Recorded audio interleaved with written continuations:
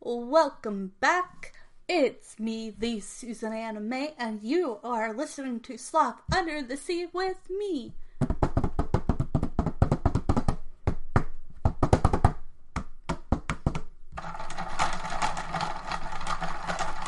And we will be talking about movies, TV shows, books, fun holidays, everything from other countries to does this still hold up to this day?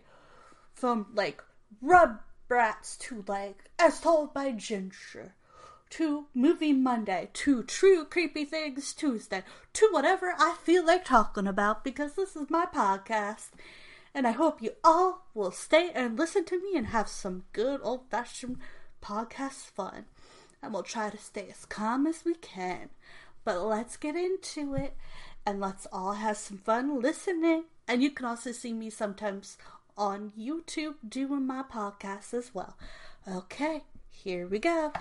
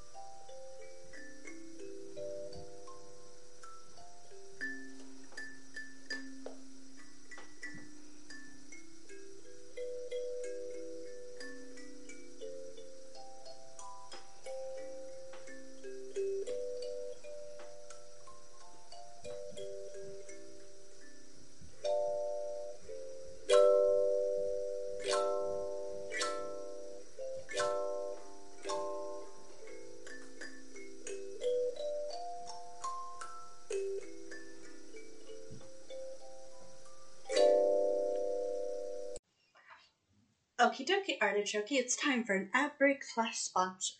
So I hope you all listen and keep on tuning in, because we will continue this conversation after our ad / sponsor.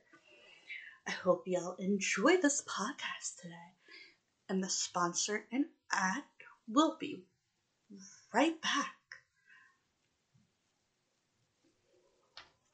I hope you all enjoy this podcast. Please stay tuned, because the ad is coming up soon. And with the ad coming up soon, I know y'all might want to skip it, but you should at least try to listen to some of it. Maybe it's important. I hope y'all tune back in for more of this podcast. And I hope the ad and sponsor is a good one, artichoke. Okay, dokie, artichoke. Ad break, it's now.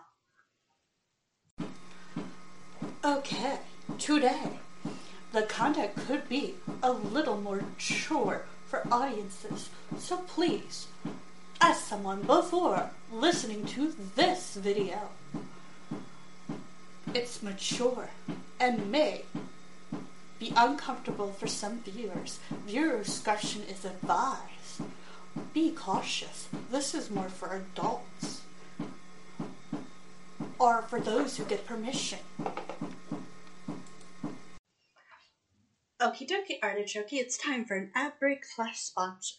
So I hope you all listen and keep on tuning in, because we will continue this conversation after our ad / sponsor. I hope you all enjoy this podcast today, and the sponsor and ad will be right back. I hope you all enjoy this podcast. Please stay tuned, because the ad is coming up soon. And with the ad coming up soon, I know y'all might want to skip it, but you should at least try to listen to some of it. Maybe it's important. I hope y'all tune back in for more of this podcast. And I hope the ad and sponsor is a good one, artichoke. Okay, dokie, artichoke.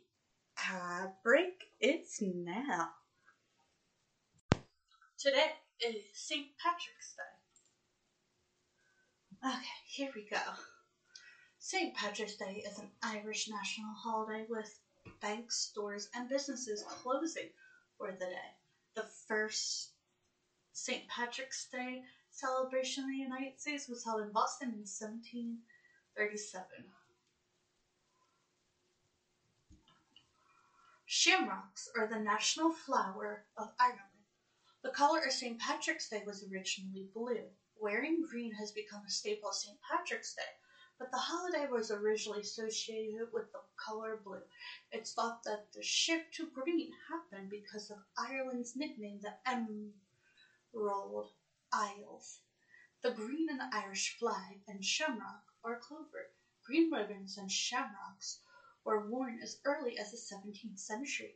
Beer is one of the most widely consumed beverages on St. Patrick's Day. So if y'all are drinking out there, make sure you have a D&D, designated driver. Do not drive home. Get a Uber, a taxi, walk for all I care, but stick with people you know and do not let anyone you know drink and drive. Legend says that each leaf of the clover has a meaning: hope, faith, love, and luck. 1962 marked the first time Chicago dyed the river green for St. Patrick's Day. Genesis is one of the most popular drinks on St. Patrick's Day. Shamrocks are also very popular. There are 34.7 million U.S. residents with Irish ancestry. This number is more than 7 times the population of Ireland itself. Yes, I believe. I think it's 27. Yep, I'm 27% Irish. I'm Northern Irish and from Ireland. And I'm also Scottish. So the real St. Patrick wasn't Irish. I'm also British. He was born in Britain around AD 390 to a Christian family. Your odds of finding a 4-leaf clover are about 1 at 10,000. The world's shortest St. Patrick's Day parade is held in an Irish village. It lasts only 100 yards between the village, 2 pubs. To celebrate St. Patrick's Day, Chicago dyes the river green for a few hours.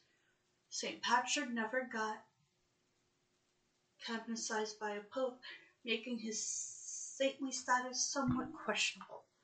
Let's see what else we can find on St. Patrick's Day. Maybe something we don't already know. Ooh.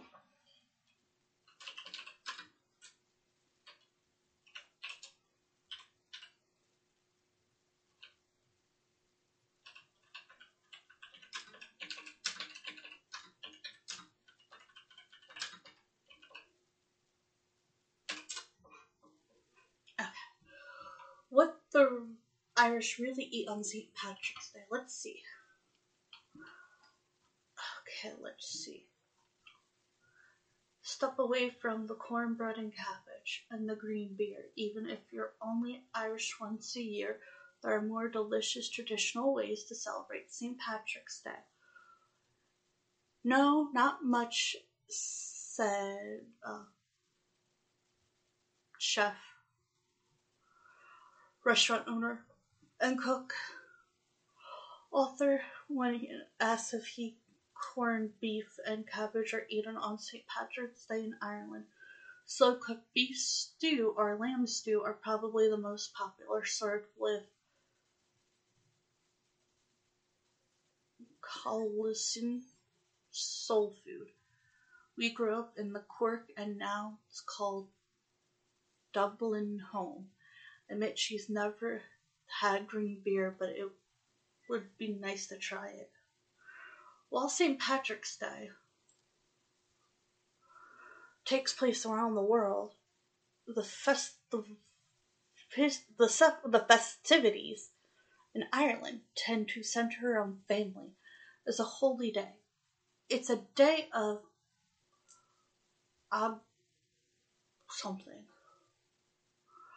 obfuscation, and many people begin March 17th by going to Mass. There are parades following these services, but overall it's a day spent with family and friends, cooking and enjoying big meals. Besides the stew, other popular dishes take advantage of island culinary traditions and use seasonal ingredients. Spring lamb comes into season around St. Patrick's Day, and roasts such as leg of lamb with rosemary are popular. Pies are too, such as fish pie or genus and beef pie, which is one of McKinnon's favorite. Let's not forget dessert. Chocolate butter pastry pies are frequently found on dinner tables on St. Patrick's Day. As the Guinness, many Irish will have one or maybe two during the day, and then maybe a whiskey to round out the celebration. There's also soda bread, but it's likely different than the ones your family enjoys on March 17th. The classic Irish tradition doesn't include the raise of caraway seeds that often make their way into American recipes. And McKinnon's favorite version actually uses yogurt milk, giving the bread a crumbly texture.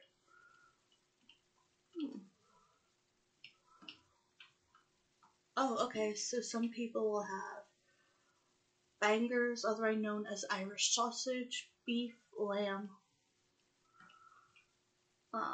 fried rice, nachos. See, I tend to eat potatoes.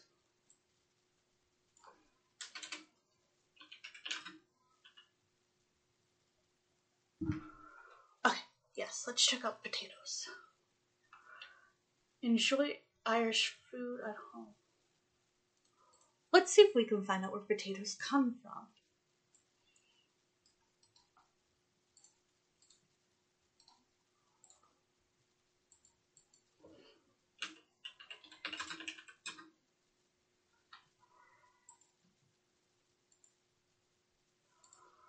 Potatoes are native to Peruvian Bolivin.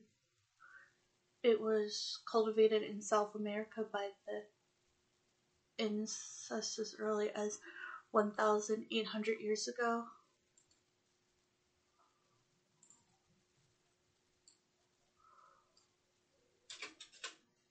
Nope. Want to know where potatoes are from? The humble potato was domesticated in the South American Andes years ago. Where did potatoes first come from? Peru. Okay. Let's find out why Irish people are associated with potatoes. I don't know. That's what people say.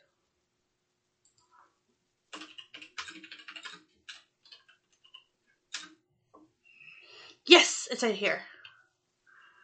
Okay. The Great Famine, also called Irish Potato Famine. Great Irish Famine, or Famine of 1845 through 49. Famine that occurred in Ireland in 1845 to 49 when the potato crop failed in successive years. The crop failure were caused by late blight, a disease that destroys both the leaves and the roots or tubes of the potato plant. The contagious agent of later blight is the water mold Pythora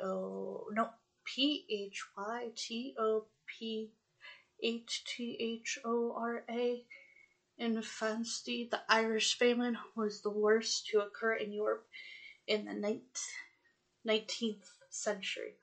Cause of Great Famine in the early 19th century, Ireland tainted farmers as a classic, especially if in the west of Ireland, struggling both to provide for themselves and to supply the British market with cereal crops.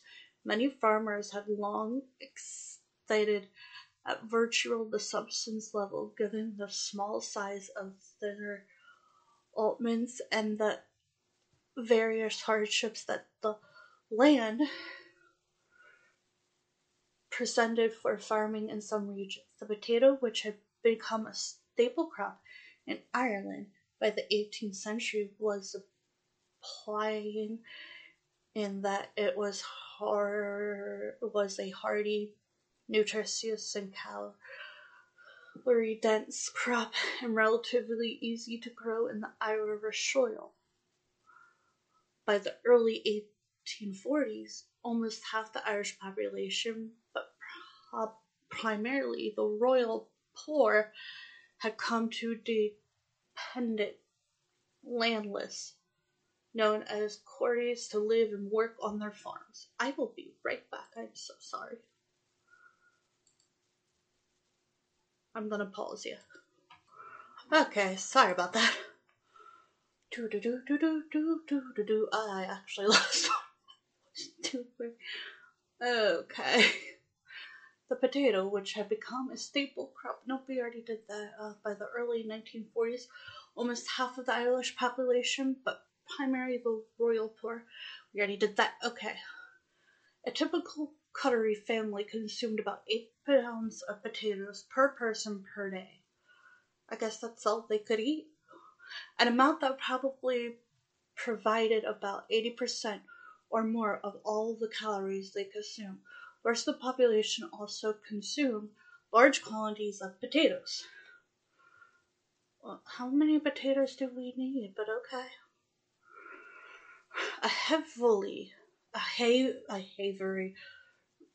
or just one or two highlight yield types of potatoes generally reduce the genetic that originally prevented the decrement of an entire crop by disease. Thus, the Irish became vulnerable to famine. They were sick.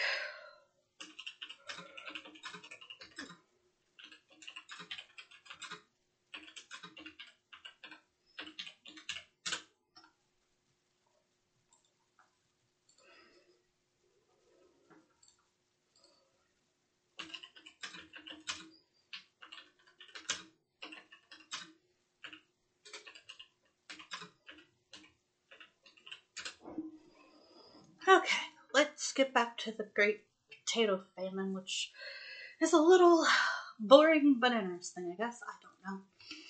In 1845, a strain of the water mold infestum, which caused light blight in potatoes, arrived in Ireland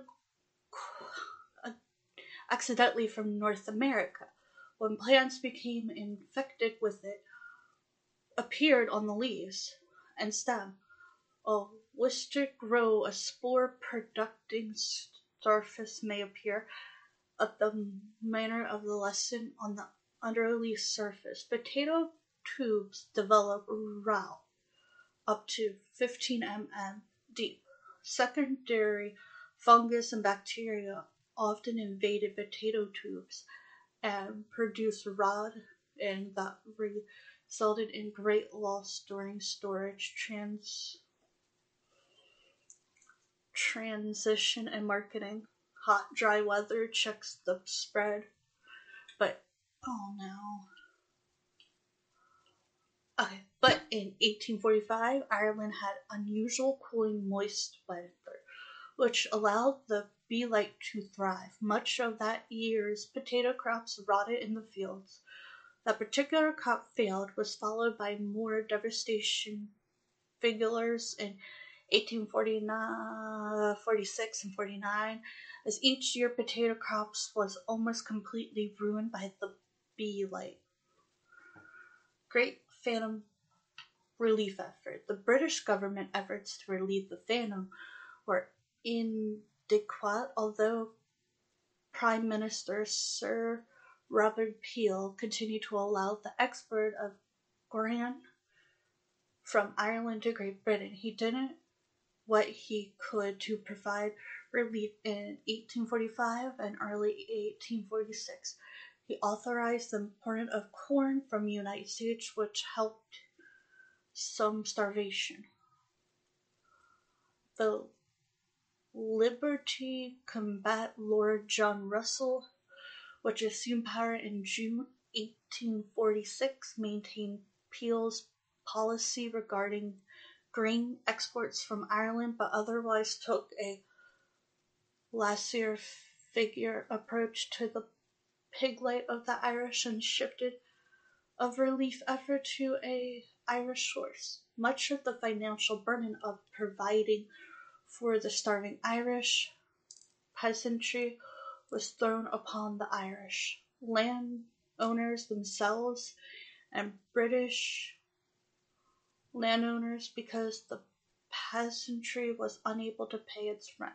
However, the landlords soon ran out of funds with which to support them, and the result was that hundreds of thousands of Irish tenant farmers and laborers were evicted. During the years of the crisis, under the terms of the harsh 1834 British Poor Law enacted in 1838 in Ireland, the able-bodied indigents were sent to workhouses rather than being given farm relief per se. British associate with lighter to loans, helping the fund soup kitchen and providing employment on road buildings and other public works. The Irish disliked the important cornmeal and on it led to nutritional deficiency. Despite these shortcomings, by August 1847, as many as 3 million people were receiving soup kitchen. Irish immigrants to U.S. Why did people come to the U.S. from Ireland? Let's see. Anne Gortonor, 1845 to 1850, changed the landscape of the Irish community forever.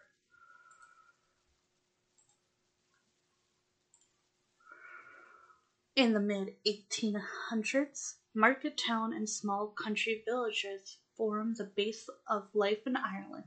The majority of people learned quickly and painfully that the land would not support them and their families, or at least not all of their families. Many made the difficult decision and left in a wave of mass immigration in the wake of the Great Famine, or died from disease and hunger as a result of extreme poverty. This was to continue and indeed is still a part of the Irish life today.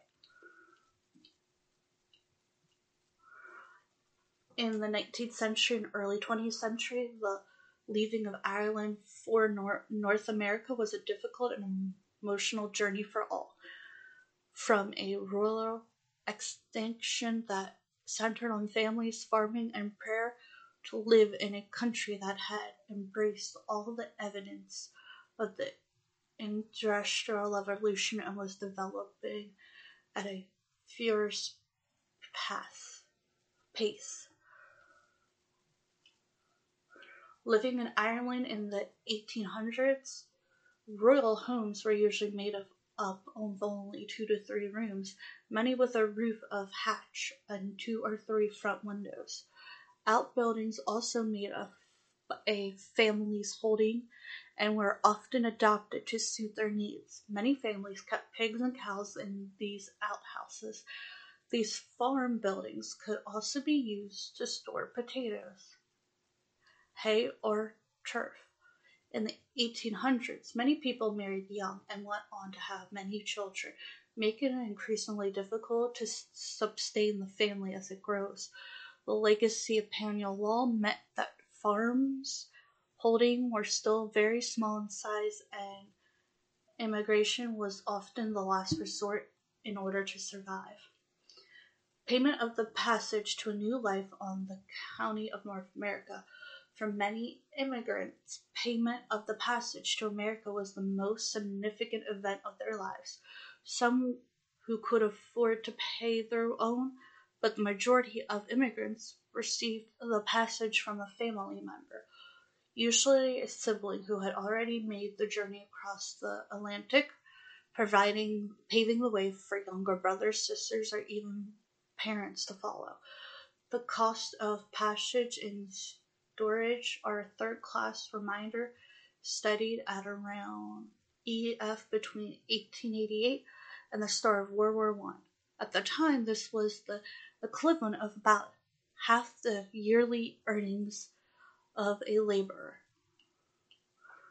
Queenstown was the most particular port of departure for those leaving Ireland, though the Londonderry did offer passage for those in the north of the country. They would wait to hear news of the ship having been cleaned for departure for Liverpool, and then would make their way by train to Country Court. The majority of immigrants left as teenagers or in their 20s, and many would never have needed to travel very far at all. The prospects of a move to America must have been monumental. I didn't realize that they would have had a lot to deal with. Queens of the Sea. By the time the Ellis Island Immigration Station officially opened in 1892, travel had come a long way when compared to the coffin ships of the Phantom. At the turn of the century, the crossing was made on steam-powered ocean liners, with journeys from Ireland lasting 6 and 12 days. Storage was increasingly refuge as a third class, and in 1907 the White Star Line published its new brochure announcing in former days the accommodations consisted entirely of what might be termed open, whether or not it includes good separate airy cabins, and the third-class passengers is better off in most respects than the of 20 years ago, while the Phantom is not more than was paid by his passage. Passengers travel between Europe and North America had become a captive business, with ocean line companies such as Cunard Company, White Star, and American Steamship Company just some of those capturing for the Irish share of the market. Modern market technique was employed with glossy brochures and press advertisers using to promote and differentiate their on-board facilities and services. After docking at the Hudson or East River, third-class or storage passengers were shuttled to Ellis Island on the ferry boats for inspection and immigrating progression. Due to large numbers of immigrants arriving in New York, people often had to wait days on these ferry boats in freezing and unsuitable conditions before being able to disembark at Ellis Island. Why did Americans despise the Irish? Let's see. Refugees seeking heaven in America were poor and disease-ridden. They threatened to take jobs away from Americans and strain welfare budgets. They participate in an alien religion and plead allegiance to a foreign lander. They were bringing with them crime. They were accused of being... I'm not saying that. And worst of all, they use these undesirables were Irish. A phantom forced an unprecedented migration, feeling a shipwreck of an island. Nearly 2 million refugees from Ireland crossed the Atlantic to the United States in the dismal wake of the Great Hunger. Okay, don't need to talk about that. We just went through this. British neglect the Irish. More than just the present was responsible for the Great Hunger. a policy system ruled by London, and an economic system demanded by British landlords were co-conspirators, for British law had deprived island Catholics of their rights to worship, vote, speak their language, and own land, horses, and guns. Now, with a famine raging, the Irish were denied food. Under armed guards, food continued to export wheat, oats, and barley to England, while Irish land starved. British landmakers were such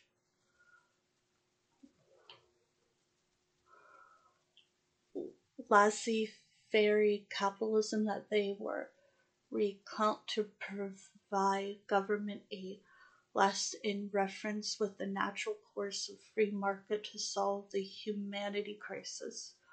Ireland's population was nearly halved by the time the Potato Blight in 1852, while approximately 1 million perished.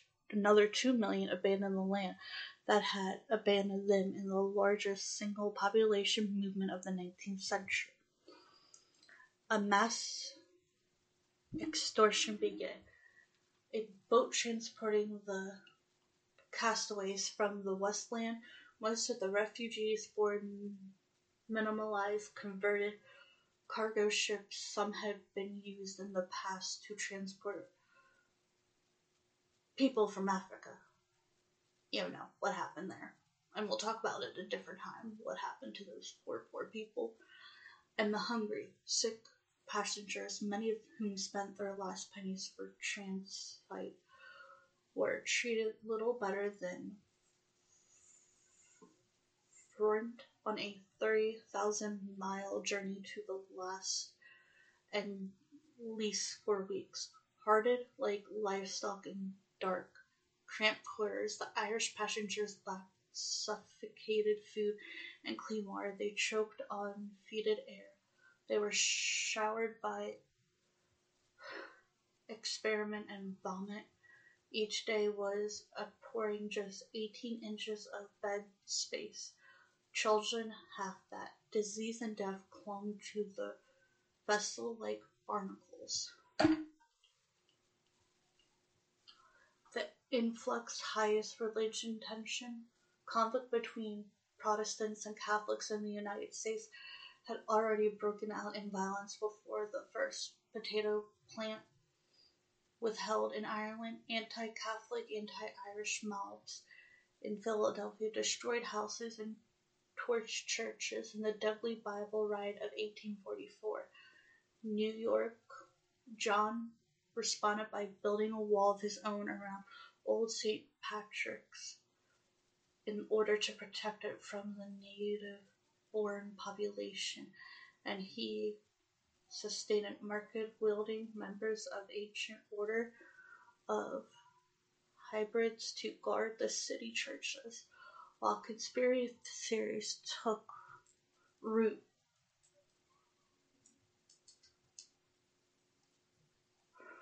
That women were held against their will in Catholic converts and their parties.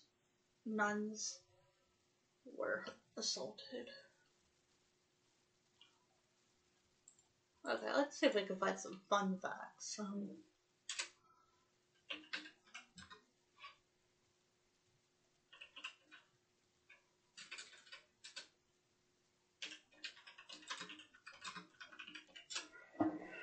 Let's cheer this up. St. Patrick's Day is on March 17th. They celebrate St. Patrick's Day in Ireland. St. Patrick was a bishop in Ireland.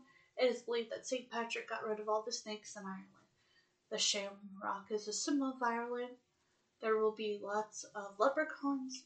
Let's see why leprechauns are associated with St. Patrick's Day. St. Patrick's Day and leprechauns.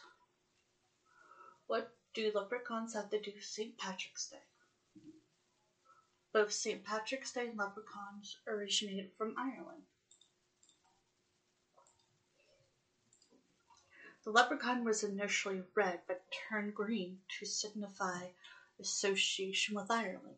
According to legend, spotting a leprechaun is a sign of good luck.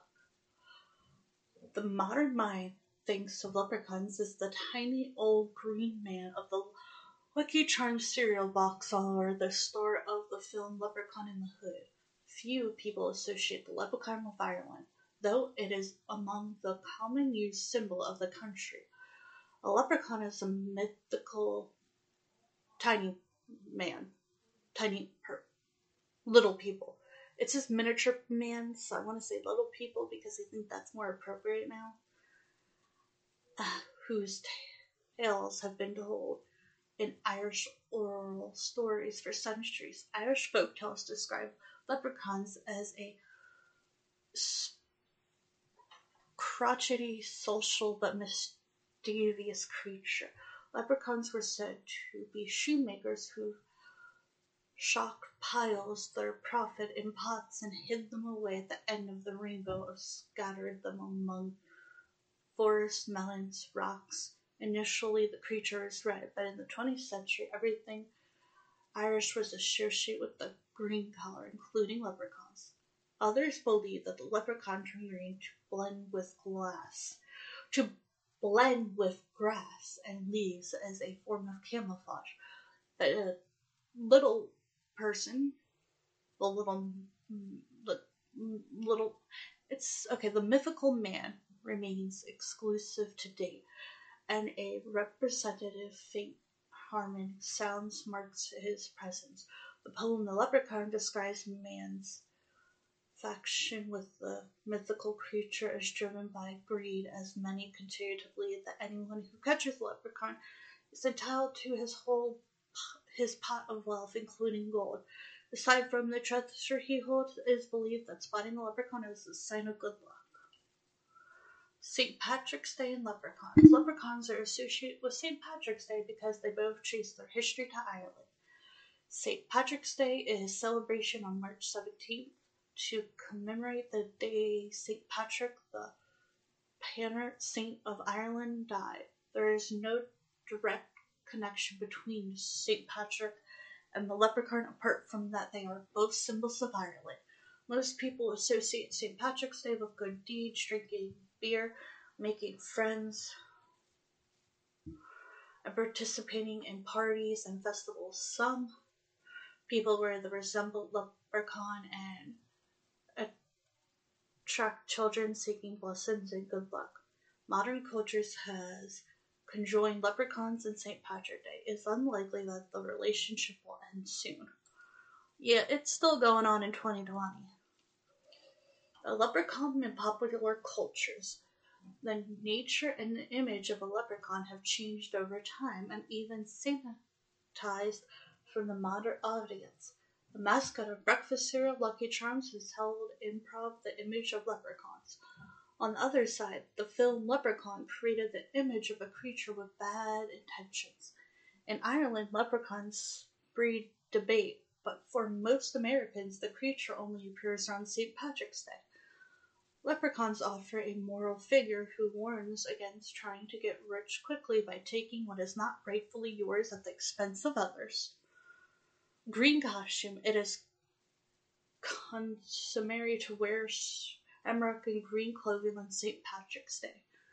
St. Patrick is believed to have used the shamrock to teach pagan Irish about the Holy Trinity though there is no evidence to suggest the shamrock was scare to the locals. The history of the green color in Ireland traces back to the 11th century. According to Irish mythology, Goldie Glass, the ancestor, was saved from a snake bite by Moses' staff. As a reminder, he retained a green mark for the rest of his life as he held his people to the land free of snakes. And that's about is all I'm going to give you. I hope you all have a great St. Patrick's Day. Be safe. Think safe. Have a great day. Okie dokie, artichoke. It's time for an ad break / sponsor. So I hope you all listen and keep on tuning in because we will continue this conversation after our ad / sponsor. I hope you all enjoy this podcast today. and the sponsor and ad will be right back. I hope y'all enjoy this podcast. Please stay tuned because the ad is coming up soon. And with the ad coming up soon, I know y'all might want to skip it, but you should at least try to listen to some of it. Maybe it's important. I hope y'all tune back in for more of this podcast. And I hope the ad and sponsor is a good one, Artichoke. Okay, dokie, Artichoke. Ad break, it's now.